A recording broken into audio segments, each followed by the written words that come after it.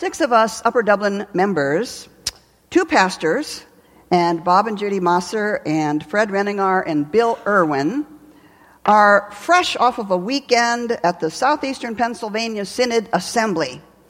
It is an annual event for pastors and church delegates to come together from all over Southeastern Penn territory, about 500 or 600 strong, depending on when you count us. And we meet, ironically, each year in a huge Mennonite church in Franconia Township, right on 113. We call it the Mennonite Cathedral.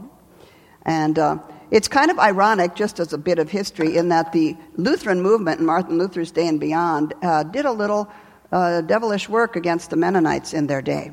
And so we had to have a reconciliation years later. And it's ironic now that the Mennonites are hosting those who persecuted them. But that's what grace is all about.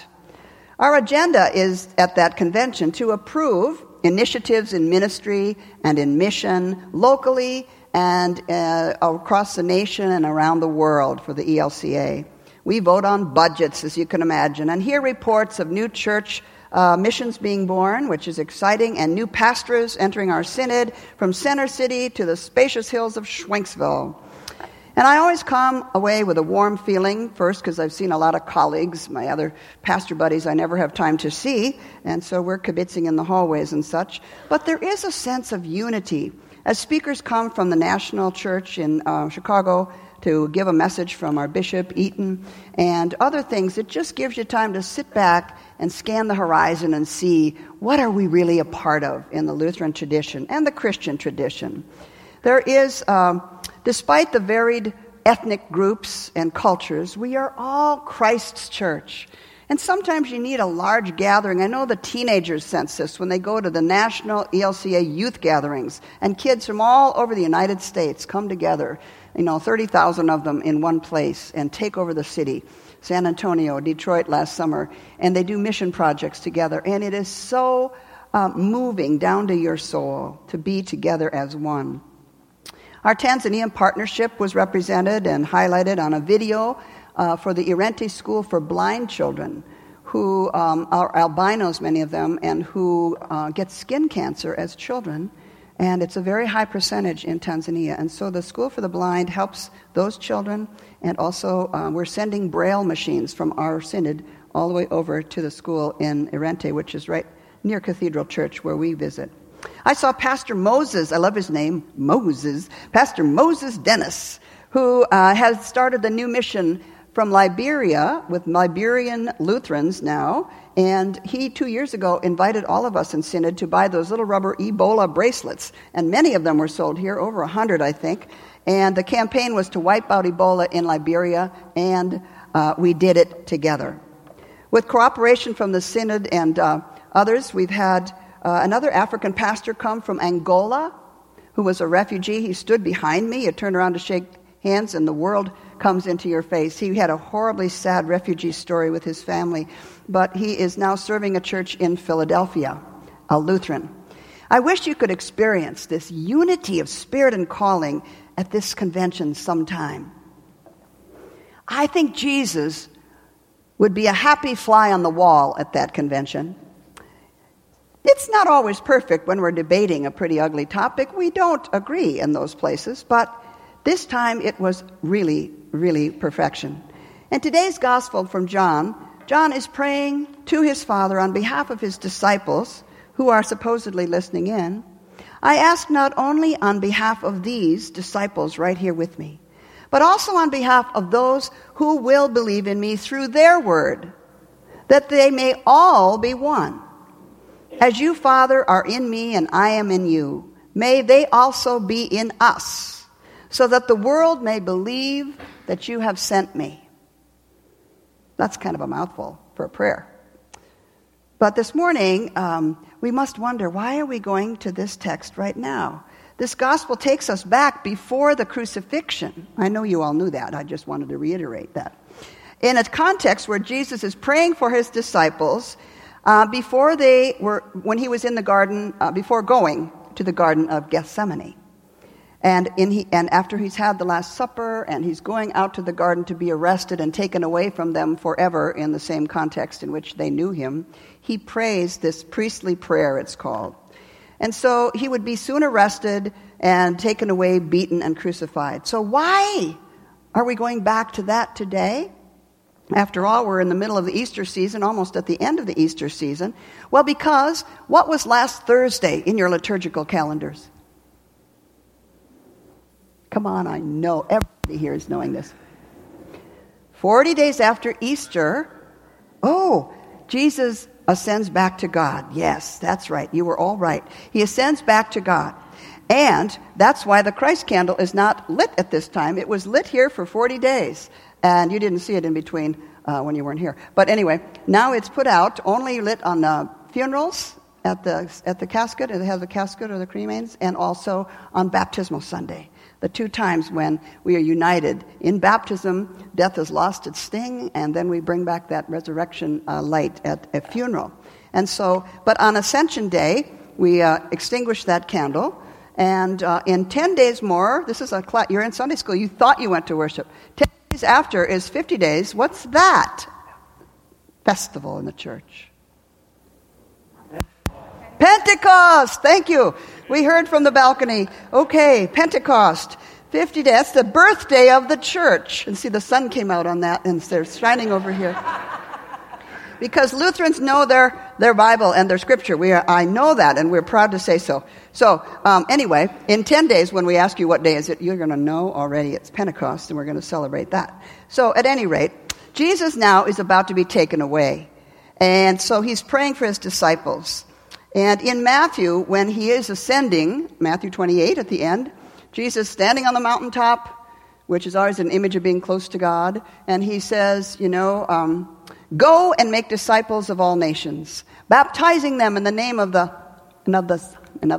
Spirit, amen, and teach them everything that I have commanded you, and I will be with you until the end of the age. And he's gone, taken up into the cloud. And so what Jesus is doing here, as we go back to this, is praying that when he is gone, that the disciples will carry on in his tradition.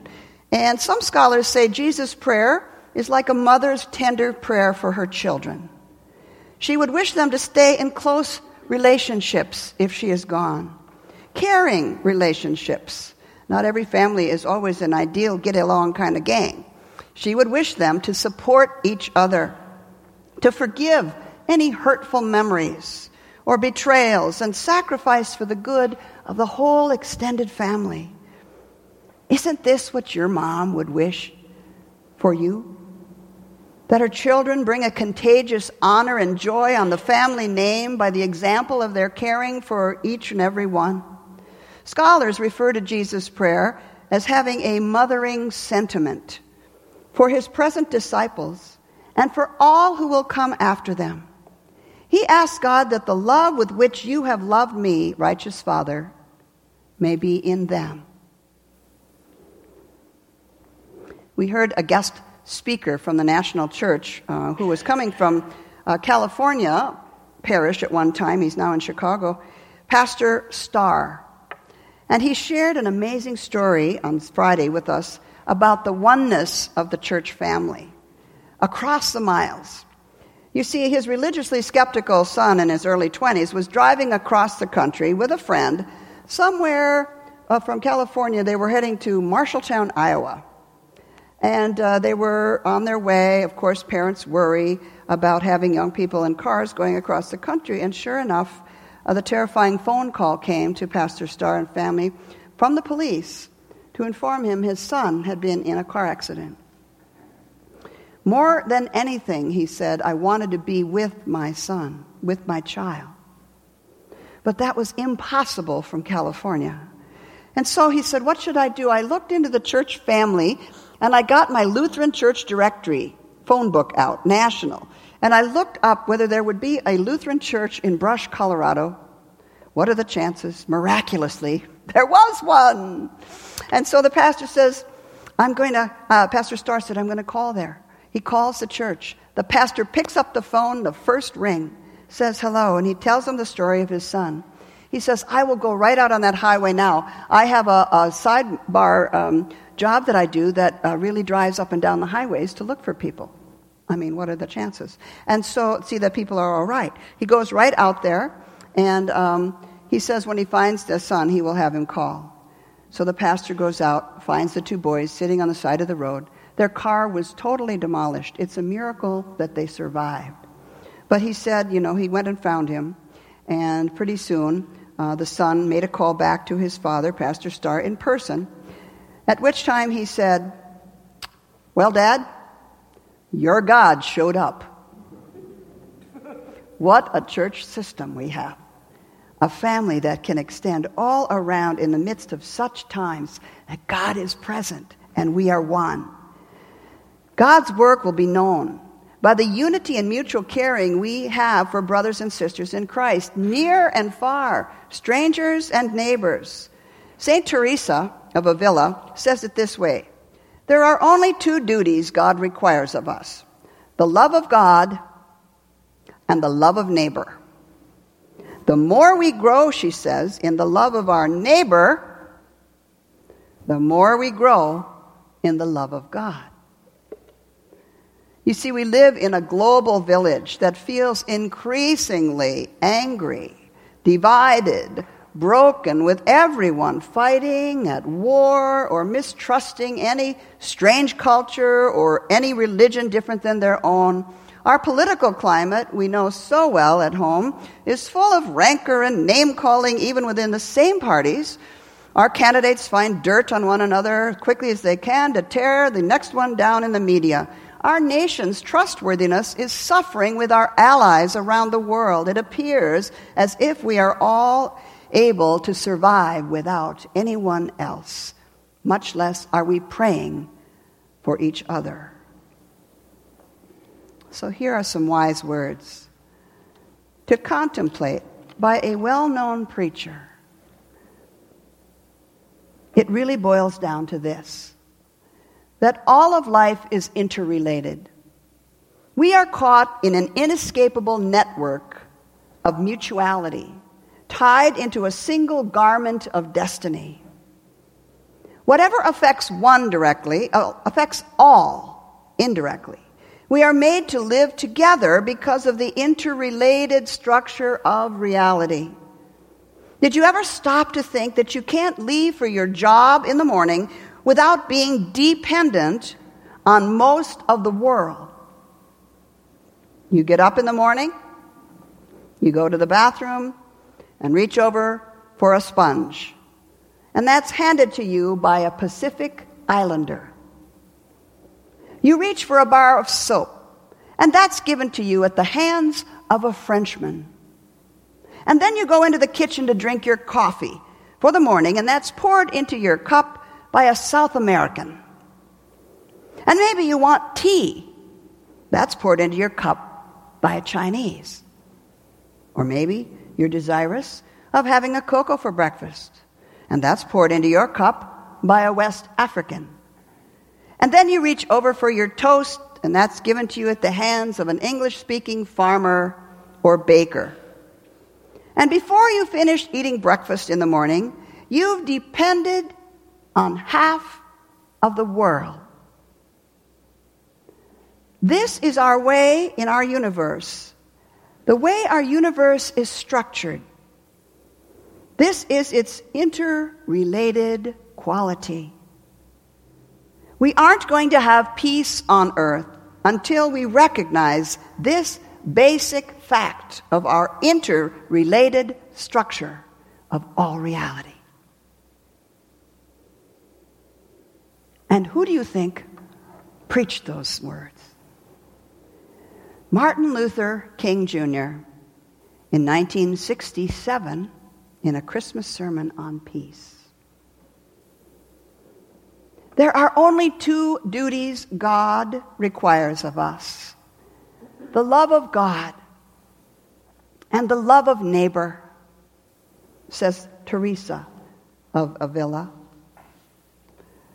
So today, Jesus prays a motherly prayer for us all to be one family around the world, united, interdependent, giving sacrificially, forgiving each other graciously as He has done for us, so that others may see God at work in us, His church, so that our testimony will attract strangers and non-believers and those in need, so they see in us God's love at work.